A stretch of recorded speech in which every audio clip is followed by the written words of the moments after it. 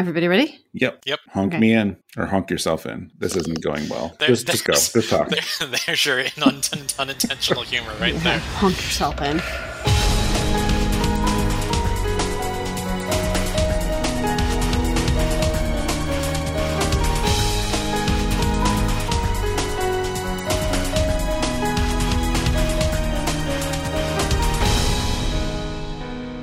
Hello and welcome to episode 79 of Rhythm Encounter, the RPG fan music podcast. Before we get going, I want to quickly mention that yes, we did take a week off of Rhythm Encounter earlier this month because at RPG Fan we have 3 podcasts and we wanted to quickly get out an episode of Random Encounter to talk about Elden Ring, and I think that was the right call. So if you don't listen to Random Encounter, I would recommend our Elden Ring episode and any other episode, but listen to our show first. So yes, that's the plan. We are back on track now, but we thought that was important to get out there and talk about. So hello, I am your host, Mike Salvato, as usual, and today we are talking about composer Kumi Tanioka. So maybe you know her as a composer or an arranger or a pianist, or maybe you don't know her at all. Although, considering her contributions to Final Fantasy XI and the Crystal Chronicles series, I'm guessing you probably heard her work anyway, even if you don't know her by name. So that's what we're talking about today, and we have a really interesting and diverse lineup of music. But it's not just me. Joining me today, I have 2 co-hosts. With me first is Hillary Andriff. Hello there. And Patrick Gann. Hey, everybody. Hello. How are you 2 doing today? Doing pretty well. Yeah. I have been looking forward to talking about Kumi Tanioka and her work for, I don't know, as long as since we first pitched this idea in our dusty back room, talking about, who's a composer worth talking about. I think the last time we did a composer-focused episode was, Yoko Shimomura? Yes, which I am embarrassed to say it was over a year ago, so I'm really glad we're doing this now. Kumi Tanioka is someone who her quantity of work isn't as storied as Nobuo Uematsu or Masayoshi Soken in recent years, but the quality of her work, both composer and arranger, and in both instances she does a lot of piano work. Wow. Once you've heard her style and you know what she's about, you kind of want to stick around and hear everything she's got to offer. That's true. I'm actually quick little sidebar here. This was not in my notes, but I'm glad you mentioned Soken, because I couldn't actually bring it on, but Kumi shows up in really interesting places looking at her discography, and I noticed the other day that her and Soken did an arrangement of the Luigi's Mansion theme for Mario Strikers, one of the Mario sports games, which I'm like, I had no idea these 2 worked together at all, let alone on something for Nintendo. Yeah, it's insane, the kind of weird pairings you find. And the fact that she's officially considered part of Yasunori Mitsuda's Millennial Fair because of the work she did on To Faraway Times, and also maybe the Chrono Orchestra set. She sort of finds her way into all kinds of different scenes and adds something magical whenever she shows up. And I think what we're going to offer today in the show kind of highlights that. Definitely. And I think that really fits, given the fact that she's, a talented composer, arranger, and performer. I think originally what she studied was performance, but then she shifted over to composition because she realized that's what she wanted to do. Yeah, I mean, not everyone hits all of those things, so that's exciting. All right, I think that was a good introduction. Then we should talk about some music. So our first block here is we have music from Hillary and Pat. So we're starting with you, Hillary. What do we have? I am bringing on Gustaberg, which is some neat environmental music from Final Fantasy XI. And then Pat is following that up with another Final Fantasy. Yes, the Piano Collections version of Monster Run. It's a piano duet. And it's interesting, I think that was part of the 20th anniversary HD remaster, because this Piano Collections otherwise sort of came out of nowhere. This album came out just last year, and the game's much older than that. Right. I guess it wasn't 20th anniversary, but long break. Long break, yeah. 17 or 18 years. It was something insane. Yeah. All right. Well, let's go listen to Gustaberg and Monster Rond.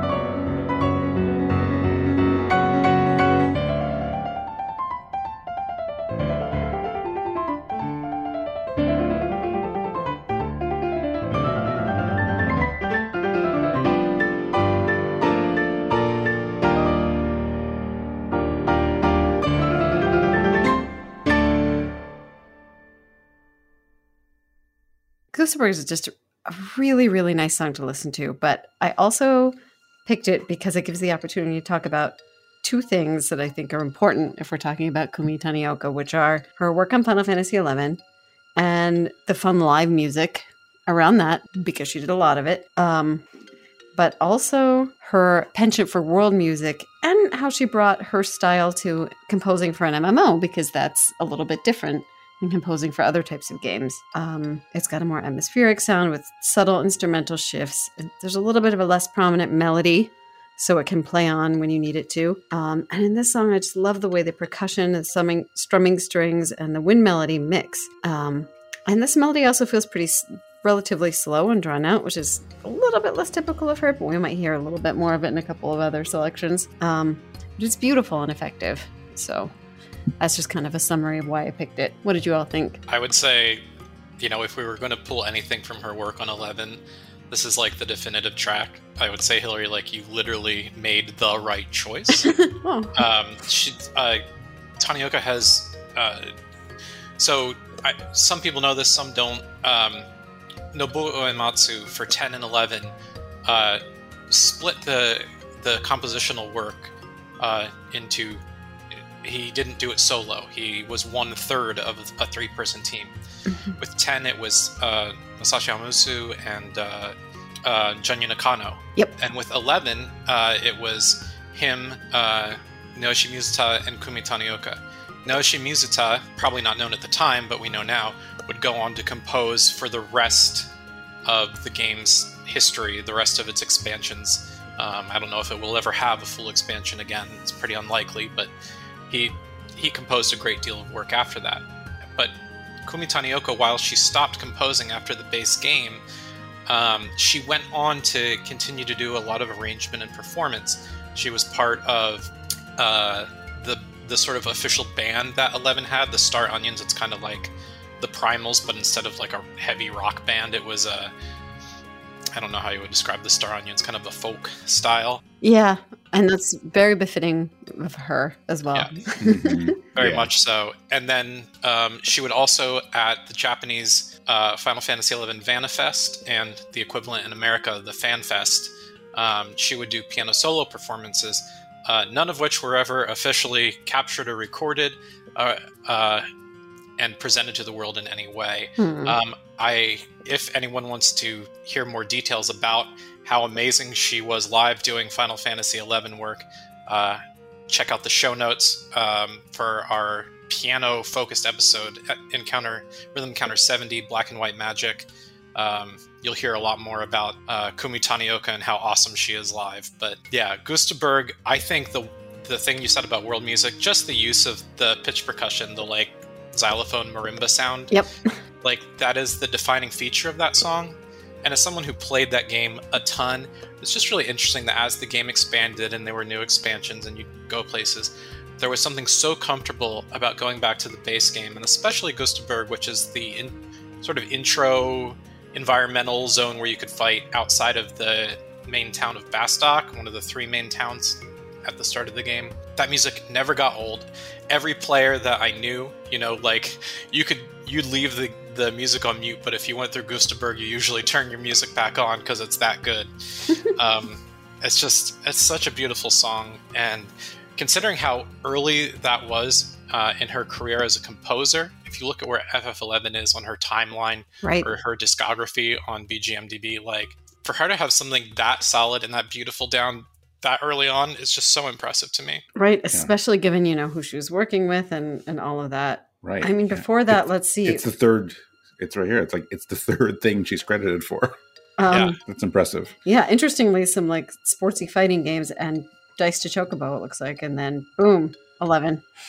Yeah, it's just wild. It's a beautiful song too. I could listen to Gustaberg on loop, like probably like falling asleep, like just put on like a 10-hour loop on YouTube or whatever. Oh, yeah, the YouTube 10-hour extended. It's beautiful, and it's really interesting that you picked what Pat would call the definitive one, since of the 3 of us, Pat is the one person that's played 11 here. So, you get a good sense there. Thanks. I mean, I heard it and I went, yep, yeah, this is beautiful, and it sounds like her. I'm going for it. I knew about the Star Onions too. I never really connected in my head that it was a similar kind of thing to what they've done with the Primals in 14. And now that I know that the two of them have worked together, can we start a petition to get Tanioka and Soken to do some like weird combined thing? A band Battle of the Bands. With Yeah, Star like Onions and folk rock music. They have to start. How do you combine the Star Onions and the Primals? The Primal Onions. Well, the thing I would really want, honestly, is I mean, we've seen, and we're going to talk more about how good Tanioka does with duets. I'd love for her to work with Keiko on the piano side of those Primal albums, where Keiko does the piano work arrangements. For 14. Yeah. So if it was like a duet with Keiko and Kumi Tanioka, now that would be fantastic. Yeah. All right, so starting the wish list of things we want Kumi Tanioka to do.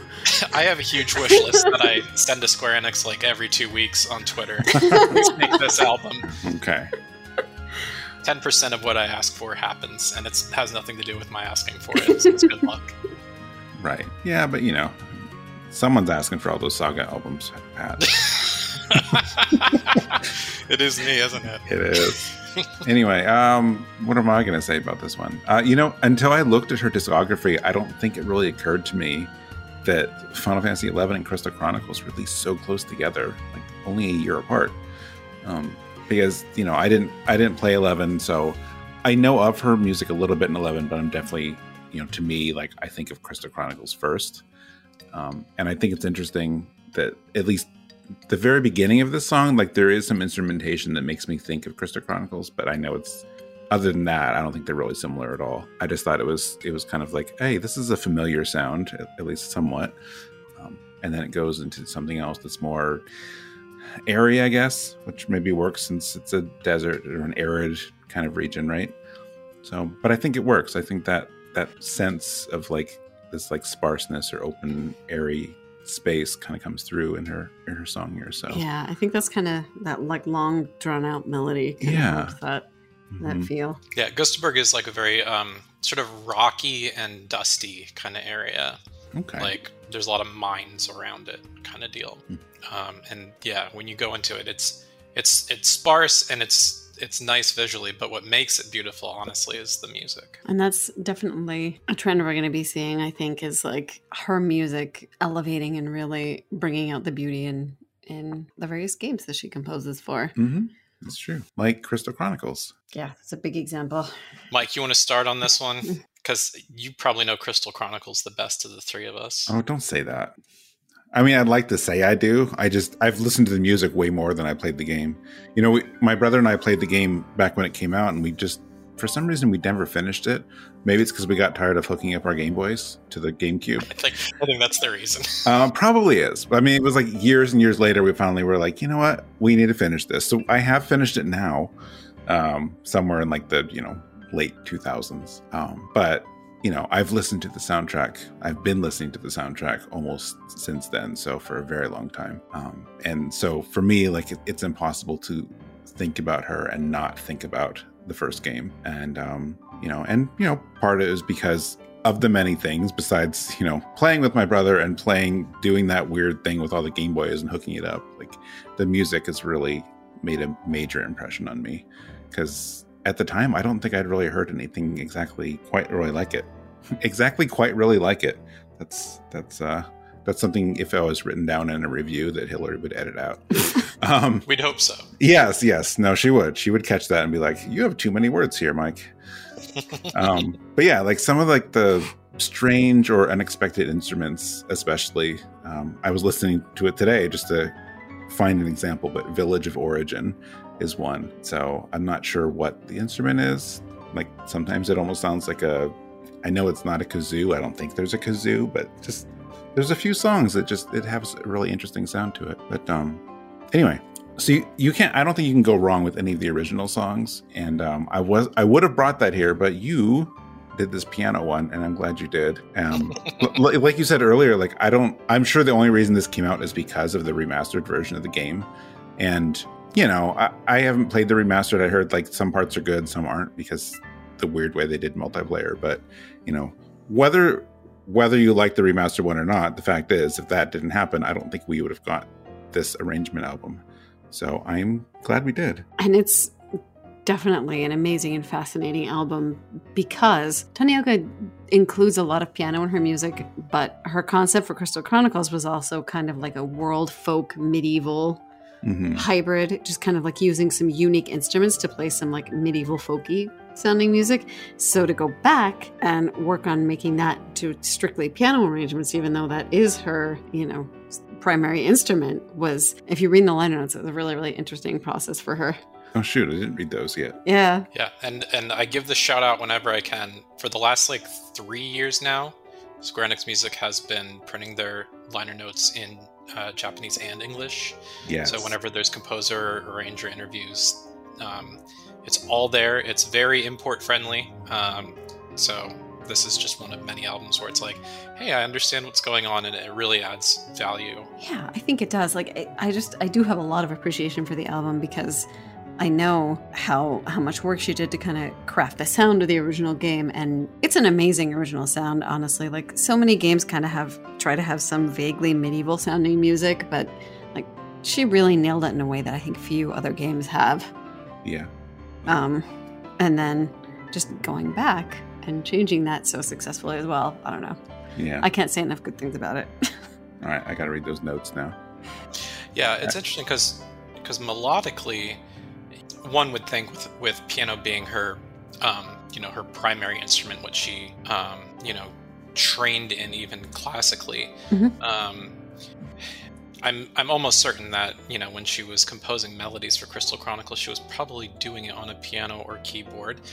But the OST, of course, and this is another thing, if anyone can get a hold of the Crystal Chronicles original soundtrack, in those liner notes, there's either a 2-page spread or it might be over 4 pages.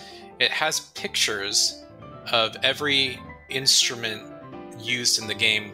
I think they're synthesized, but it's a synthesized equivalent of these instruments. Ooh. And what the instrument's name is, and a little bit about it. And I had been studying ethnomusicology in college at the time, and I was familiar with world music through the sort of Celtic and Eastern European and Middle Eastern stuff that you got from Xenogears and the arranged album Creed and Suikoden 2's Orasante arranged album, and then the Celtic and Asian collection albums that came after that. But this was stuff that I literally knew nothing about. Like, half the instruments I'd never heard of before. And so, Mike, what you said earlier about you'd never heard anything near quite blah, blah, blah, lots of words. Yes, that's probably true, because no one's probably ever, tried to intentionally work these instruments, which came from different cultures and different time periods, all into one soundtrack. And so it really did create a unique soundscape, and I think everyone who played the game noticed it, and video game music fans definitely noticed it. So to compose melodies and then translate it into this unique form and then go, okay, I'm going to pull it back to piano. Tanioka had the unenviable task of, instead of pulling it back, to actually build on forward in the limited soundscape of the piano. And that's a lot of work. You don't just want to just decorate. There's a lot to build, and I think that's probably why 4 of the 10 tracks in the piano collection are duets and not solo. So she self-arranged this album and performs her own arrangements, but 4 of the 10 songs, and this is one of them, she's doing a duet with Yui Morishita, who he himself is just an incredible pianist, and we'll be bringing him up again before this episode's over. So Monster Run, which I think is a boss battle theme, or it might just be standard battle music. Mike, do you know? I don't know. Offhand, I don't remember. It's battle music. Yeah. It is wild and intense, and it definitely would. I can't imagine it doing the job with just one person. I think Tanioka knew that, and that's why she was like, all right, if this is going to work, we're going to need 4 hands, because you got to hit and kick the actual piano to to make some things happen, which I believe they do a bit of that on here. I don't know if it's on this track, but they definitely do it on the album. Piano as percussion. Yeah, it's I can't remember the term for it, but when you use an instrument in a secondary way for percussive purposes, there's a term for it. You can do it with guitars too, right? Like you just smack the guitar. String players do it all the time. They bounce the bow on the strings. And yeah, exactly. And so I think she knew, like, yeah, we're going to have to do that if we're going to try to recreate anything as sort of wild and fun and folksy as Crystal Chronicles was. So is it a piano duet or a piano duel then? You know, I don't... it's interesting. I think these are technically duets. I noted this in the Black and White Magic episode. If it's listed as duo or duel, it means they were performing on two separate pianos. Whereas if it's a duet, it's two people sitting at the same bench on one piano, which means less room for crossover. Right. Gotcha. All right. Boy, I gotta go find my original album now. All right, so I gotta look at the liner notes for the piano and the original because I want to see, because I have not looked at those in a long time. I need to look at those instruments myself. Yeah. That's really neat. Are those in English? I'm guessing they aren't. No, Yeah. From 18 years. I think the names of the instruments might be listed in English. Okay, Yeah, so we can look them all up. Yeah. Yeah, and I think VGMDB probably has full packaging scans, which I think it's legal for them to have, otherwise they probably wouldn't host it. Yeah. So people can go there to check it out. I should quickly, since we're talking liner notes and you mentioned the English ones, I don't feel like I would be a good friend if I didn't also point out the fact that former RPG Fan Music managing editor Stephen Meyerink shows up in several of those credits now. If you've picked up any of the last few Final Fantasy XIV albums, he has been translating not only liner notes, and this is a shout out to Stephen, but also one thing I want to point out that first, they've been doing Blu-ray soundtracks for Final Fantasy XIV, and for a while now, they've had like on-screen like composer comments, and those have always been Japanese for the longest time. And it's only, I think, since last year where they've actually started translating those now, like on the disc, which is another credit to them. So again, really import friendly. Because I've always wanted to read those. That was a huge policy change, and I noted that in my upcoming review of Orchestral Saga Live Disc. They have English subtitles for that concert, which, Octopath didn't have it, the Nier concerts didn't have it. So I think this was a recent decision-making and policy change, and yeah, I don't know what else Stephen has been contracted to do with Square Enix, but I know he's done a great deal in the last few years. And I know it's not just him, but him and many others who are not just enriching us by bringing games themselves to an English-speaking market, but also products and merchandise around it. Music, graphic novels, and whole books have been brought to English. I think of like Nier. Nier's had like 3 novels released in English. Right. And so, yeah, there's good localization people out there, and I think we're really blessed to have had someone who worked with us for so long. We've had multiple people move on, him and Derek, and it's just really exciting. It is. I don't know if Derek has done any of the Square Enix stuff, but I know Stephen has. Right. I mean, I know what I'm allowed to talk about, and that's stuff that has been printed with names in them. Right. If you see the names in the credits and you go, yep, they did that. Yep. Thank you so much, Stephen, and everyone who's doing the wonderful work of bringing us more music commentary, because it is so, so appreciated. Yeah, it is. All right. Should we talk about Shenmue, which is definitely not something I planned on talking about today? Yeah, Shenmue. What does Kumi Tanioka have to do with that interesting? You would be surprised. I know, right? I was. I mentioned earlier on that like my first thought, of course, was Crystal Chronicles when I was picking songs for this episode. But because that was claimed and 11 got claimed, I had to go a little off the rails. So I was really digging to try to find something unexpected. So I cannot comment on Shenmue at all because I have not played it. But when I saw that she was on this Shenmue piano collection, I had to at least look and see what the deal was. And when I found out that not only did she work on this, but Emmy Evans did the vocals, I knew I had to bring it on. So that is what we're playing. Did I even mention the name yet? I didn't. No. So the song is Wish from Shenmue Piano Chronicles. And in that song, Kumi Tanioka is performing the role of arranger and pianist. Yes. And then Pat has another, well, for me, unexpected choice today after that. Yes. I have a track from a Japanese-only game that came out in 2005 called Code Age Commanders. Fully composed by Kumitani Oka, a PS2 game that most people probably haven't heard of. The track we're listening to is called Zarok Terminal, with a black star at the end. And that's important, and I'll explain why afterwards. Okay. It's specifically a black star? It's a filled-in star. A filled-in star, okay. Yeah, as opposed to a hollow star. Yeah. Okay. Just checking, because like if someone's reading our show notes in dark mode. Right, then it would be white star, yeah. All right, so let's go listen to Wish and Zarak Terminal Filled-in Star.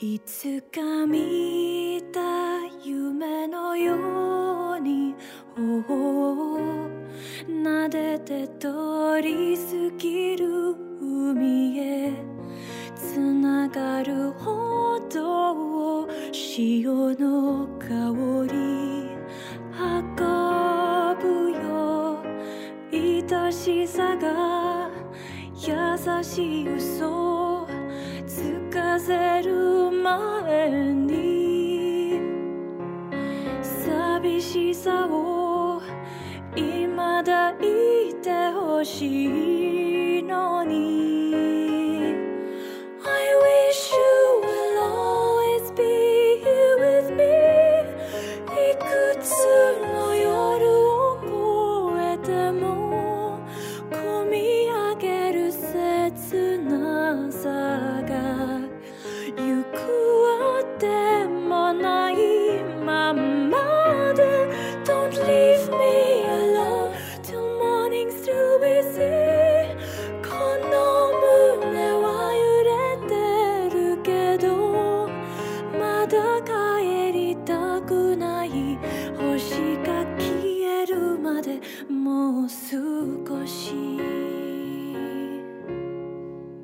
巡る季節の中で流されそうになった時もきっとこの気持ちだけ甘い香り残すよ背中から聞いたことも泣きたくなった、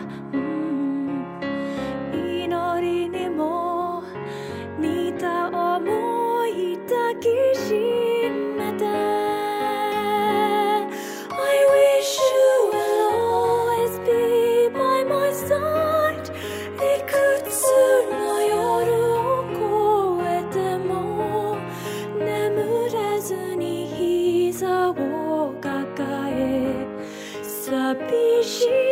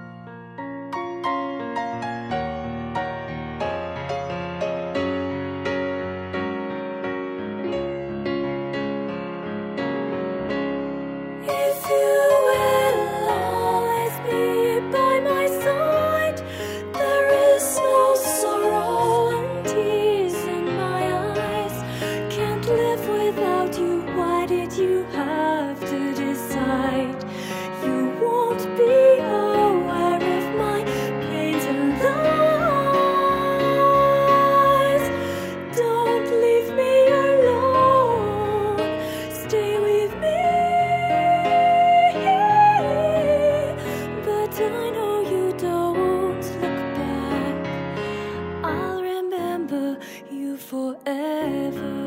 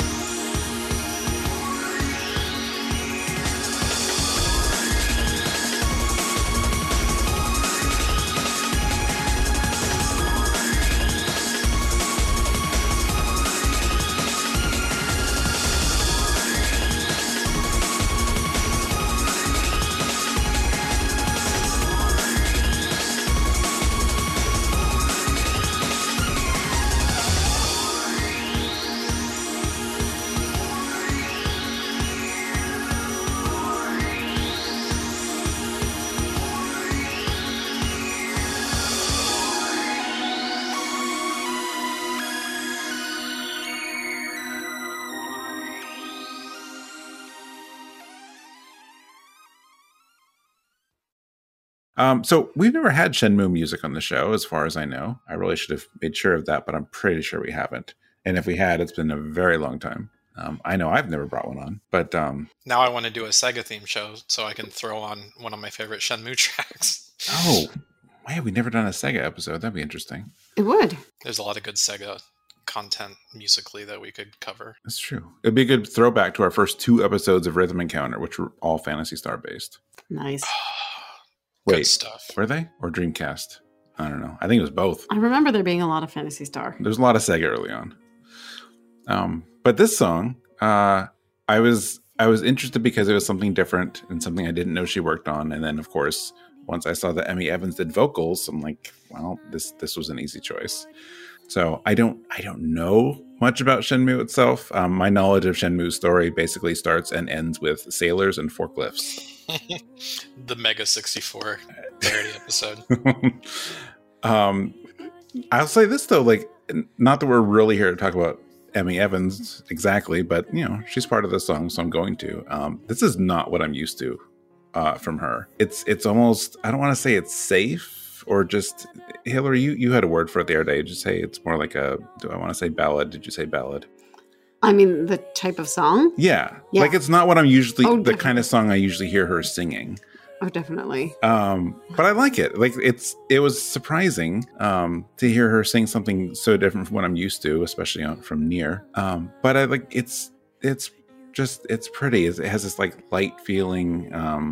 You know, her vocals really complement the piano work. It's got a light feel, but it's not near ethereal light. No, it's just kind of like happy and wistful kind of. I assume is it a romance song? Is it just I have to imagine it's something like that. Some kind of relationship based song. But I don't know. I just think it's a beautiful song. Well, I mean, 90% of the music in Shenmue is just sort of either atmospheric or incidental and not necessarily themed around particular actions or things like romance. It's I mean, if you've played Shenmue, you know what I'm talking about. And when I'm thinking of the song Wish, yeah, that might be related to the one girl that the main character is like crushing on during the game. But yeah, I thought it was an interesting choice from the OST to pull Wish into the piano collection. I think it was kind of a no-brainer, but even so, like, I think it was interesting the way Tanioka went for the arrangement, which is to say, I think she made her role equal to Emi's. Often when you're doing a vocal piece, piano is accompaniment, right? By definition. Supporting the voice, yeah. Right. You're there to help, add some structure to the vocal performance and make it a real song. But this isn't that, in my opinion. This is equal parts pianist and vocalist. Both shine in different ways, and I think there's an obvious instrumental section, and even during the parts where she is accompanying Emi, Kumi Tanioka does not, hold back on decorative flourishes and just general impressive stuff that makes me both joyous and envious. Regarding Emi's vocals, outside of her work on Nier, she does do what I would consider, like, it feels like two different voices. She has this original band project that's with her now husband, then boyfriend. I don't know if they've recorded anything in ages, but they were called Freescape, and that stuff sounded a lot like Nier. But then she did vocals for a couple of other Japanese games prior to Nier, and she's done some vocals for some visual novels recently, where it does feel a little more like simple, safe, and pulled back. If you want the earliest example of that I know of, there is a vocal album released separate from the OST for a PS2 game called Steambot Chronicles. Okay. Yeah. Yeah, the game was called Bumpy Trot in Japan. Oh yeah. If you pick up the Bumpy Trot vocal album, it is 5 vocal tracks, and they're it's credited to Rebecca Evans. Her full name is Emiko Rebecca Evans, and so she was going by Rebecca Evans at the time in 2005. And you compare those vocals from Bumpy Trot to how Wish sounds here, and it's a very similar style where she's just sort of holding back, keeping it very dulcet. So that's just something that I've noticed in, like, having followed her career pretty closely. All right, guess we got to bring a Bumpy Trot song on a future episode. Is that what it'll take to get Marcos back? I feel like if we say we're doing a Bumpy Trot episode, Marcos will just show up. Yeah. No. Oh wait, hold on. Someone's at the door. Did someone say? Oh, yeah. I think what you mentioned about this arrangement in the song being pretty equal parts piano and vocals, I think that's really important because it definitely musically has a lot of the trappings of, like, kind of a cheesy romance ballad, but I think the equal parts piano and vocals really helps to keep it from seeming like too overwrought or too overdone or overdramatic, and it just sounds pretty, and dulcet is a good word. I don't know. It is. I enjoyed it a lot. It's a word that bears repeating, especially for a song like this. Mm-hmm. So who wants to talk about something that sounds completely different than that? Speaking of Phantasy Star. Yeah, like my main thing on this one is that it sounds completely different from anything I've heard from her. This is really interesting because this was probably her next. Actually, was Crystal Chronicles before or after FF11? I think it was right after. Right. So she does Crystal Chronicles, which is like this very organic, ethnic world music kind of thing, and then her next follow-up, another soundtrack where she composed the whole thing on her own, was this 2-disc soundtrack for a PS2 game that has fallen to obscurity called Code Age Commanders. In this game, if you pull up trailers or gameplay footage of it, you'll see it feels a little bit like Dot Hack or Kingdom Hearts, but like in a bad way.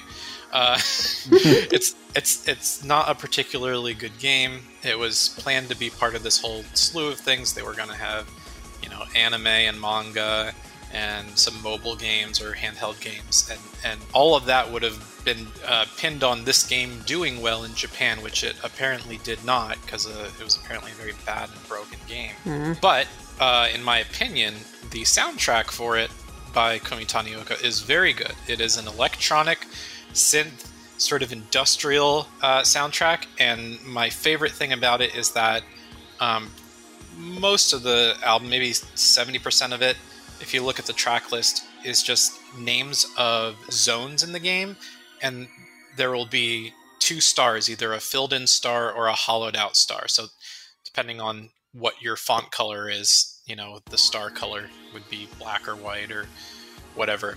But the point is that depending on whether the star is hollow or filled determines how far you've progressed, or I don't think there was a time of day implementation in the game. I was going to joke and say, is that an early version of day? It's not time of day, but it might have been like a dimensional switch. That was part of the game's kind of... it was an at-will change of the zone. Sort of like, think of like Light World, Dark World, and Link to the Past.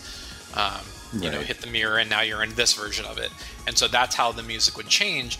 So whenever you listen to the soundtrack, it's really good to listen to these zones in their paired tracks, because you can get this really good feel of what she was going for, and like, okay, this version's less intense and this version's insane, or in another case, like, oh, they're both insane, but you know, this one is insane in a major key and this one's insane in a minor key, you know, like that sort of thing. So I picked Zorok Terminal, and it's probably one of my favorites.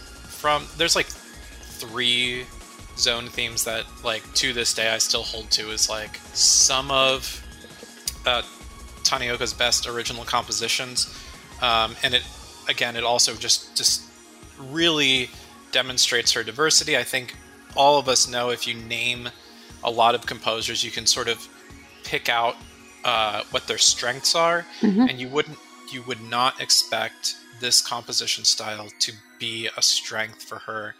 And unfortunately, I think either I'm sort of alone in that opinion, or what she is very well known for remains what people request of her when she is called on to compose. But I think she's really good at this kind of music, the kind of stuff that I would expect out of, like, you know, like Shinji Hosoe or Ayako Saso. Like she brought it in a way that most of the other, like, Square Enix composers, I don't think, like, this is in their wheelhouse. I shouldn't say that. There are plenty who are, but like, if you think of like some of the old guard, like Uematsu and Mitsuda, like, this isn't their scene. This would be the scene more of like Mitsuda Suzuki, or Ryo Yamazaki, some of the people who worked on the later Front Mission games. So I just love that this soundtrack exists, and I will never stop appreciating it for what it is, even though the game itself is worth forgetting. My first note here is, one of these things is not like the others. Exactly. It's this one. It's this one. Like I said, I've never heard anything like this out of her. I had no idea. If music can sound, I'm doing, you know, air quotes here, which is really good podcast material. But if music can sound sci-fi, I think this pulls it off. It has this, I don't know, like, some of the instrumentation is just sort of strange, and just Hillary pointed it out, so I'm sorry if you wrote this down. I'm stealing this a little bit, but it does have a little bit of a sound of some songs in Phantasy Star Online. Just that kind of weird, like, science fiction sound. But, you know, again, it's definitely its own thing. It just reminded us both of that a little bit, and I think, I'm not sure if this is really one of the main reasons you brought it, but I think it was a perfect choice to bring on here and show, like, just the range of music that she can do, because this is very, very unexpected.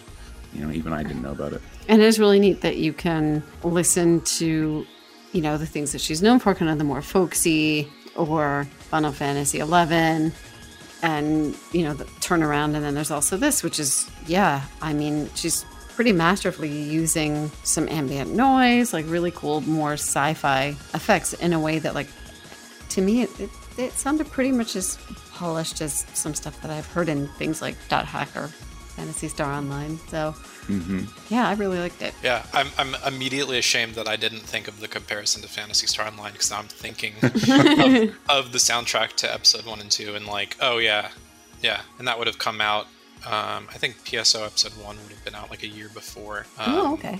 So they were pretty well peers chronologically. And, Yeah. I think the specific synth in Zarok Terminal is probably like from the same synth and sound bank used in a couple of PSO tracks, and yeah, it's just a great sound. Yeah, definitely. All right, so we have one more block today.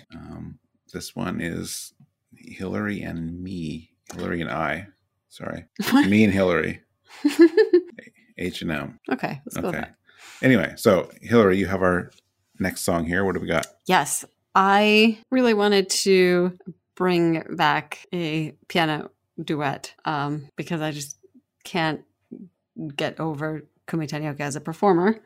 So that is her main role in this one. It is another duet with Yui, and it's Girl Who Stole the Stars from the Chrono Orchestra arrangement box, the special piano disc. I like how Chrono Orchestra and Box all have to be in caps, but arrangement does not. Yes. Oh, boy. Okay. Yeah, I maintain that the piano disc is my favorite part of that. Oh, yeah. By Same. far. Absolutely. All right. So as we opened with Final Fantasy, we're closing with at least Final Fantasy adjacent. Another one that I didn't expect, a song from the newest Chocobo's Mystery Dungeon, unless another one came out that I don't know about. But I have Dungeons of Lost Time, Kumi Tanioka's sole composition for Chocobo's Mystery Dungeon, Everybody. So it was a nice little surprise for me, and hopefully it is for some other people too. So let's go listen to The Girl Who Stole the Stars and Dungeons of Lost Time.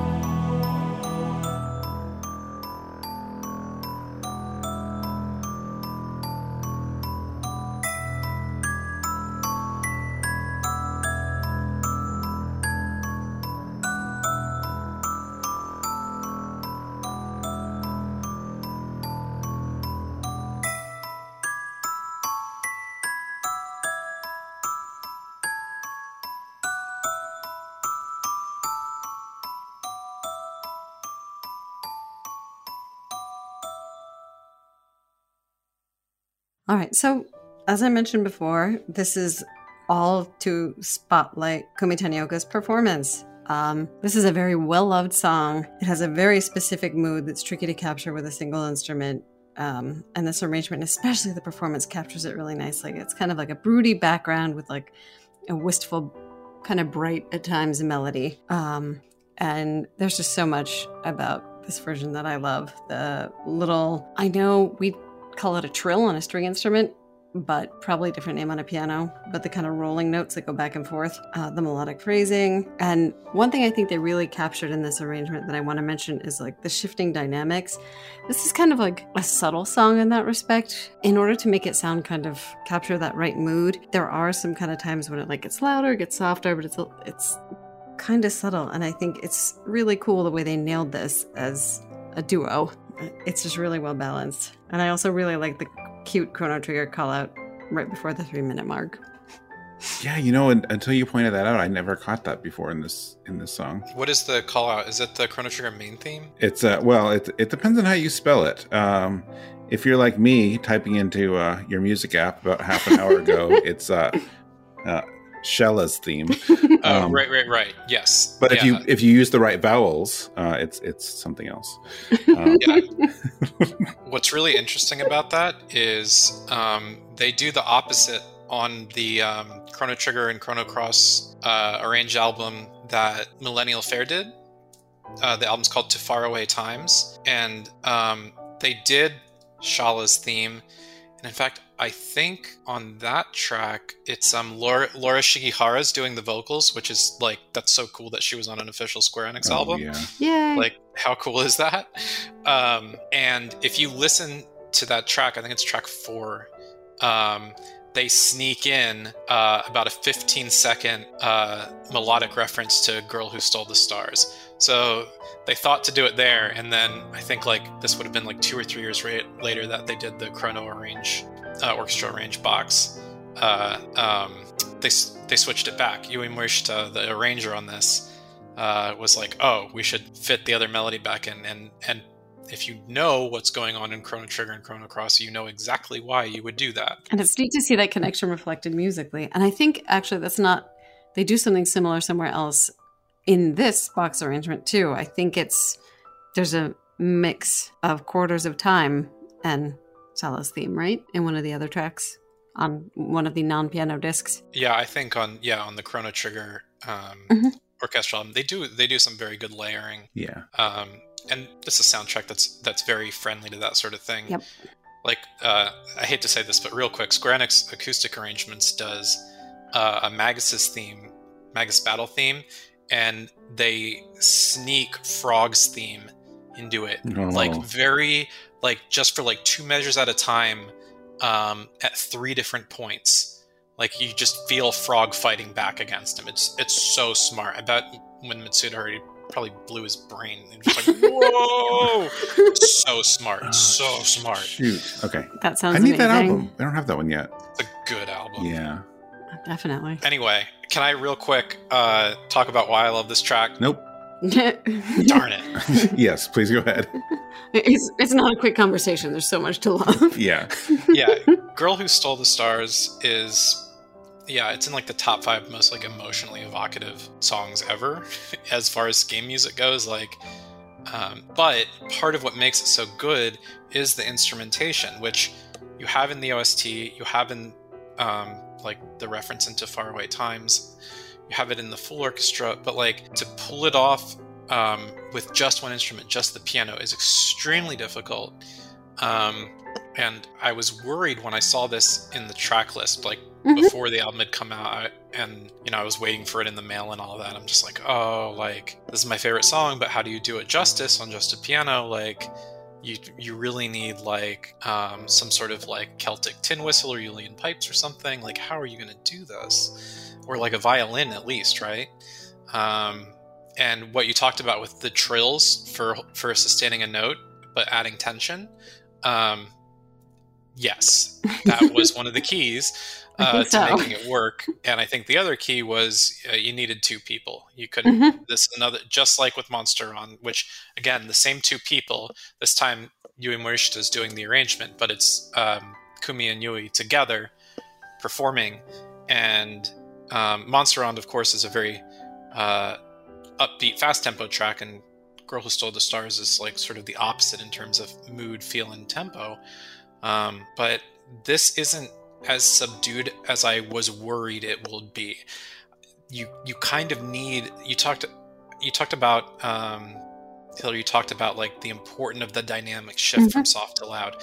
That's what I was afraid of when I saw that this was going to be on this disc, was like, well, it's a soft song, but you're going to be too soft. You're not going to be able to sell what makes this melody so good. Right, or it's going to be jarring because a piano can go from very soft to very loud. Yeah, the pianoforte, that's its deal. But they strike a very impressive balance. And I ended up liking it a great deal. It may not be my favorite of the 4 tracks on that disc, but yeah, it is still very, very good. And I love that I now get to associate Kumi Tanioka with Chrono Cross. Yeah, she's sneaking in there too. Yeah. That whole box. I need to listen to it again more. I don't know if I gave it a fair chance the first time around, because I think the whole thing is just a beautiful collection of music, like musically and physically, because it's one of my favorite boxes on the shelf.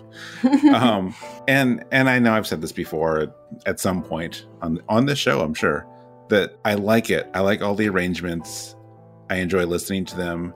I think I got spoiled because this came out 4 years after Faraway Times, and that is probably still my favorite. Of like every arrangement I've heard of either game, like that album is just the top. That album it is ridiculous how good it is. It's for me, it's equivalent to the album Creed for Xenogears. It's a Millennial Fair album of perfection. It is. So like, it's not really fair to compare this, but this came out after, so of course I'm going to compare it to what I heard before. Right. So like the first 2 discs are great arrangements. I need to separate them and not compare them, just listen to them on their own merits. However, the 3rd disc, the piano disc that this is from, that you can only get on the physical edition, as far as I know. I don't think there's a digital or any other way to get it anymore. You can't get it digitally, and because it was the bonus disc, you could buy the orchestral album separately, but you couldn't buy this separately, which is almost mean, because it's I think we all agree it's the best part of the whole box set. It is. It's fantastic. It's so good. I'm the only thing I could say bad about it is that it's only 4 tracks. Yeah, I would love a full 40 minutes of that. Yeah. But if they're only going to pick 4 though, like those are 4 solid songs to pick, because every one of those like land in like my top 3 songs in each of the Chrono games. So I can't complain about the choices. And then of course this is one of them. I don't know if I have much. Most of my notes are about just gushing about the album and this disc in general, not as much the track, but you guys covered the track itself. So. Yeah, Hillary explained what makes it work. Oh, thank you. Yeah, functionally, just go back and listen to it, dear listener, and then you'll be like, oh yeah, Hillary understands the workings of this very well. And trill is the right term for piano as well. Yeah. Oh, it is? Okay. Yeah. I mean, Hillary understanding the workings of music in general. Oh my gosh. It's a good general statement. Stop. What do you think I'm very much inclined to agree. Yeah, why do you think I always want you on this show? Oh, thank you. Both of you. Yes. Aw, thanks, Mike.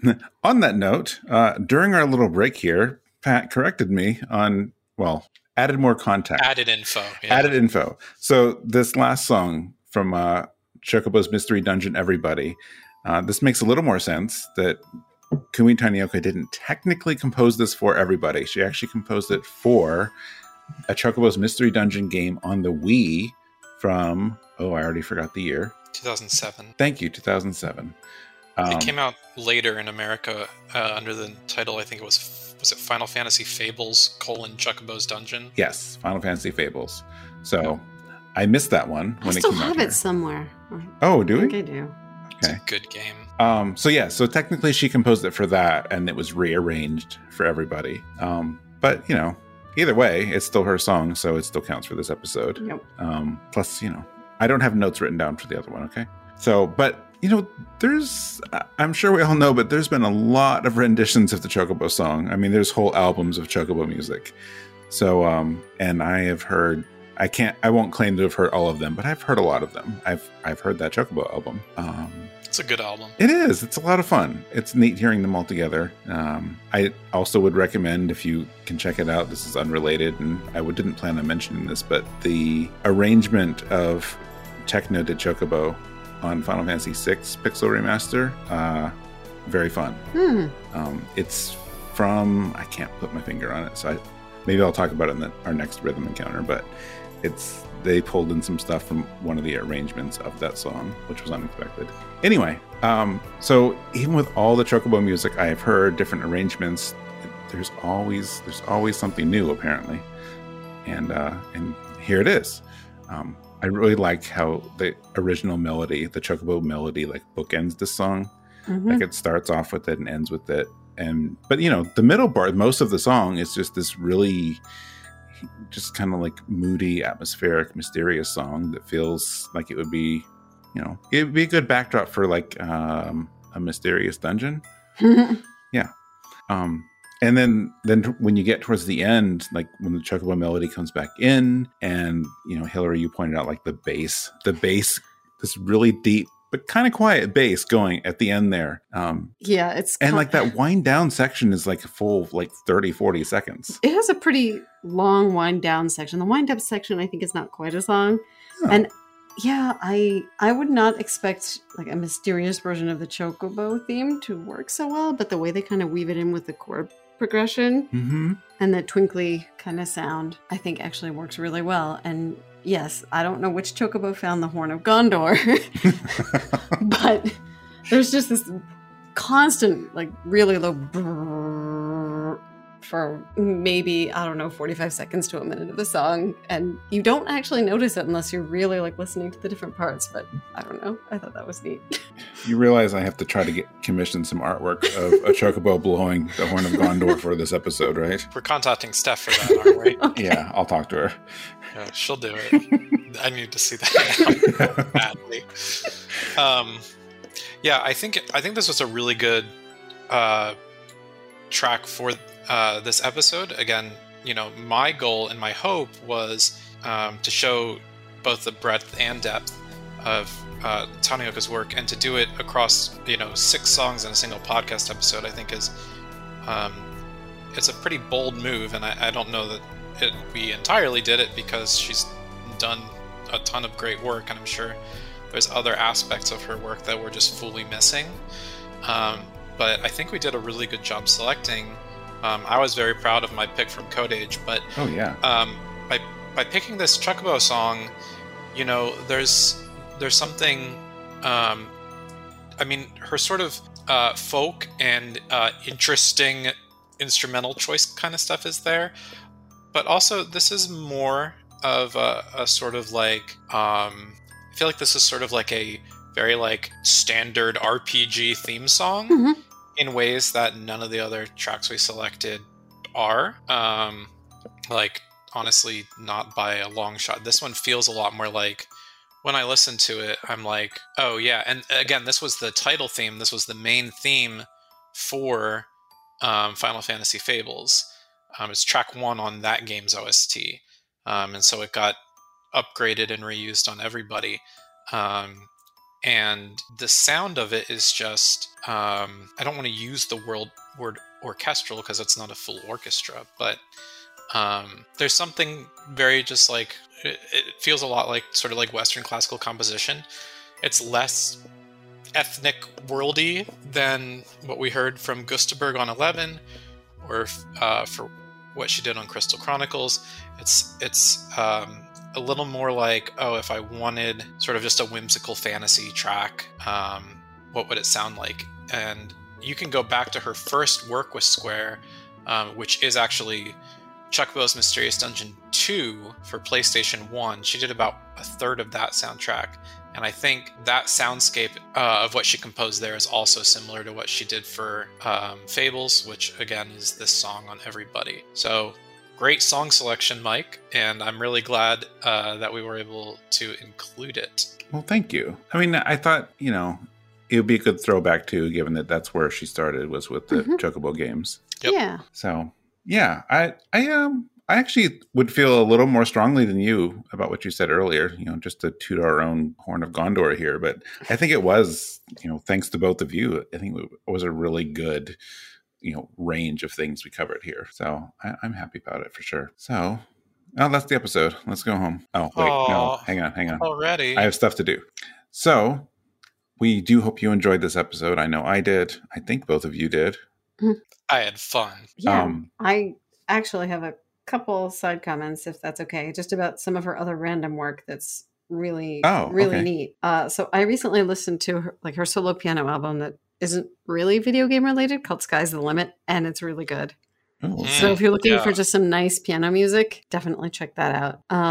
And in other kind of random projects she's done some music for fairy tales. Like, she's credited with doing Snow White, The Ugly Duckling, and Hansel and Gretel, which I think is just worth mentioning because when I think of her, I think of Crystal Chronicles first, which does kind of put me along that fairy tale track. So I thought that was cool. Yeah. Should we mention that last credit, by the way? Her most recent video game credit? Yes. And that was one of the other things. Okay.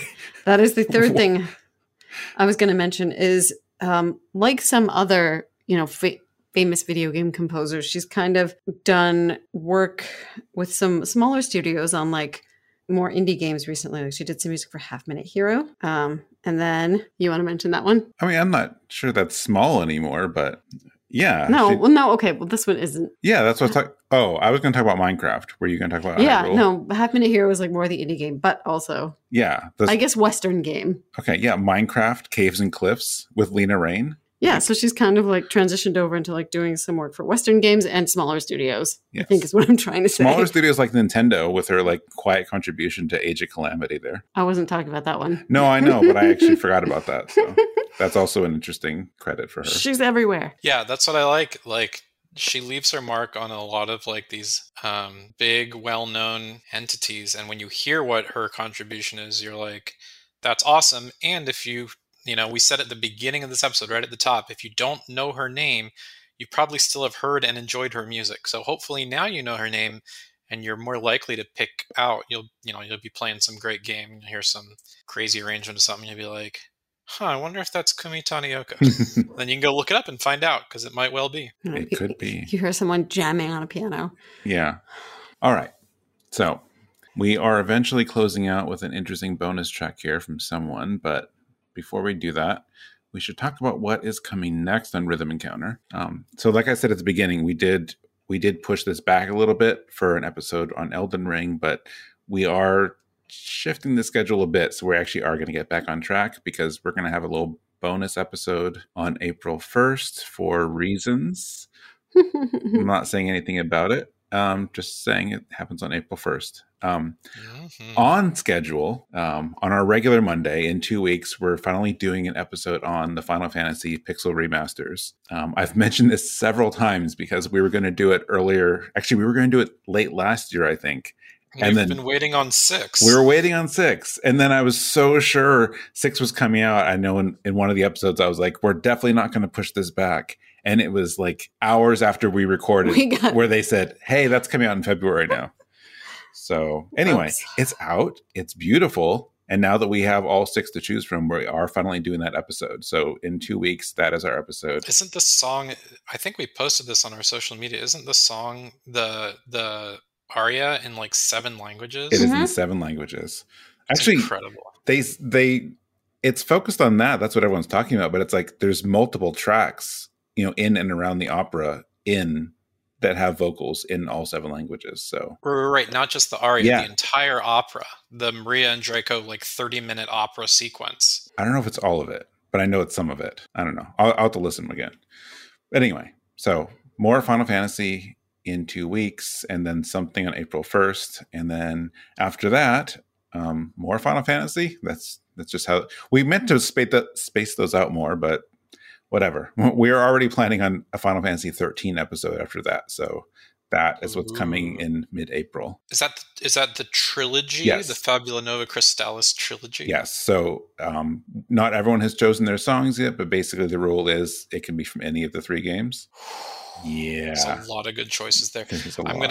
I don't think I'm gonna be on that, but I'm just gonna real quick say that 13-2 is my favorite of the trilogy, both the game and the music. Absolutely. Me too. Which is surprising because that one has the least from Masashi Hamauzu, who's like my all-time favorite composer. But like, he was barely there for 13-2, but he was the lead on 13 and did a fair amount for Lightning Returns. So Yeah. I don't know what happened there, but like Mitsudo Suzuki like stepped it up, and Naoshi Mizuta. Yeah. That's going to be a good episode. If anyone gets in there and takes Noel's theme from 13-2, then I'm removing them from the episode. I'm probably going to pick that. Just spoilers. Yeah, the Kokia vocal track. Oh, yeah. Yeah, that makes me cry like every freak time. I'm getting chills just thinking about it. Anyway, that's all we're talking about today. We're obviously doing episodes after April 11th, but that's what we have planned. We have those planned out, and then, other stuff coming after that. If you have thoughts on the show, if you want to send us some feedback, if you have some favorite Kumi Tanioka songs of your own, let us know. You can email the show at music@rpgfan.com. You can email me at mike@rpgfan.com. You can email Hillary. Oh, wait, do you want emails? What do you want? I mean, they can use Hillary@rpgfan.com. Well, there you go. Yeah. Okay. How about you, Pat? I'm bad at checking my email. Well, it doesn't be email. Any contact. What do you want? I highly recommend anyone wants to talk to me. I'm on Twitter @GameAdactyl. If spelling that is a struggle, I think if you just go to RPG Fan and look at my profile, my staff profile, it links to that Twitter page. Oh, come on. I know how you like spelling it out. Just go ahead and do it. All right. At the word game, GAME, the letter O, and then dactyl. Thank you. Like a pterodactyl. Yeah. So remember that whether you're listening to this on RPG Fan or in your podcast app, we do have the full track list and as many links as we can. If you want to buy any of these albums, the ones that are available, we have links. We have links to our reviews. So please check all that out. Also, as I continue to plug our other podcasts, make sure you also check out Random Encounter. Random Encounter, we post every opposite Monday to Rhythm Encounter, and that's about current games and current features and reviews on RPG Fan. And then every Thursday, we have Retro Encounter, which is about older games and just a bunch of other stuff in between. What did they just finish up? They did Knights of the Old Republic. Knights of the Old Republic. Yeah. Oh, what a great game, and really good insight from our retro team on that game as well. Yeah. If you don't have time to play it yourself, which I hope you do, but if you don't, listening through their recording on Retro Encounter on their experience with the game is a really great experience. Like if you haven't played it in 10 years and you just want to relive it and think about the good moments and the interesting aspects of that game, like Retro Encounter, they do a great job. Mm-hmm. They do. So yeah, Knights of the Old Republic was recently, and the most recent posted, well, as of this recording anyway, was an episode on Castlevania Aria of Sorrow. So all worth listening to. I recommend it. If you enjoy this, we would definitely appreciate if you could leave us a review on your podcast platform of choice, whether that's Apple, Google, or what have you. Review, subscribe, whatever you can do helps us out. We'd appreciate it. Thank you for that. And that's it. We've reached the end. Hillary has some kind of bonus track. I think I know what it is, unless you change your mind. But what Tanioka song are we closing out with? So this is really making me wish that I listened to more Star Onions, because I think that would have been a good thing to bring on. But I chose another this is Kumi Tanioka doing something that sounds more like standard fantasy RPG-ish, but with like a Norse twist this time. We're going to listen to a song from an RPG called Ragnarok Odyssey that she did the soundtrack for. We're going to listen to a track called Gaze Upon the World Tree. Nice. Ragnarok Odyssey. You gotta love it. What a surprise. Yeah. I haven't heard this yet, so it's going to be new for me too. All right. Hope you enjoy. Well, let us gaze upon the world tree, and we will see everyone in 2 weeks. Thank you all for being here, and thank you for listening. Yep. BRB visiting Brazil. Okay.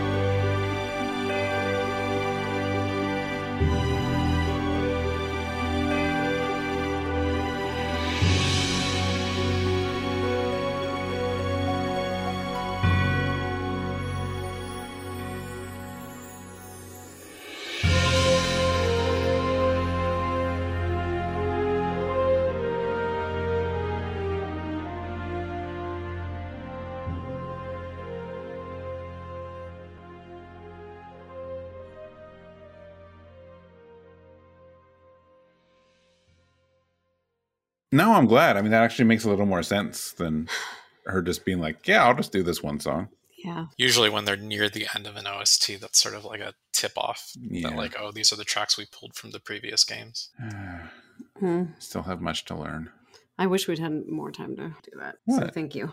Well, it's Research. not that we didn't have time. It's just I didn't think to look. So Yeah, I didn't think to look till now either. It's cool. yeah, Okay. it's okay. Okay. I won't kick myself unnecessarily. Kick yourself. Oh, It was my song. yeah. Don't you worry about a thing. All Nobody on worry. me. Yeah, Mike sucks. Wait.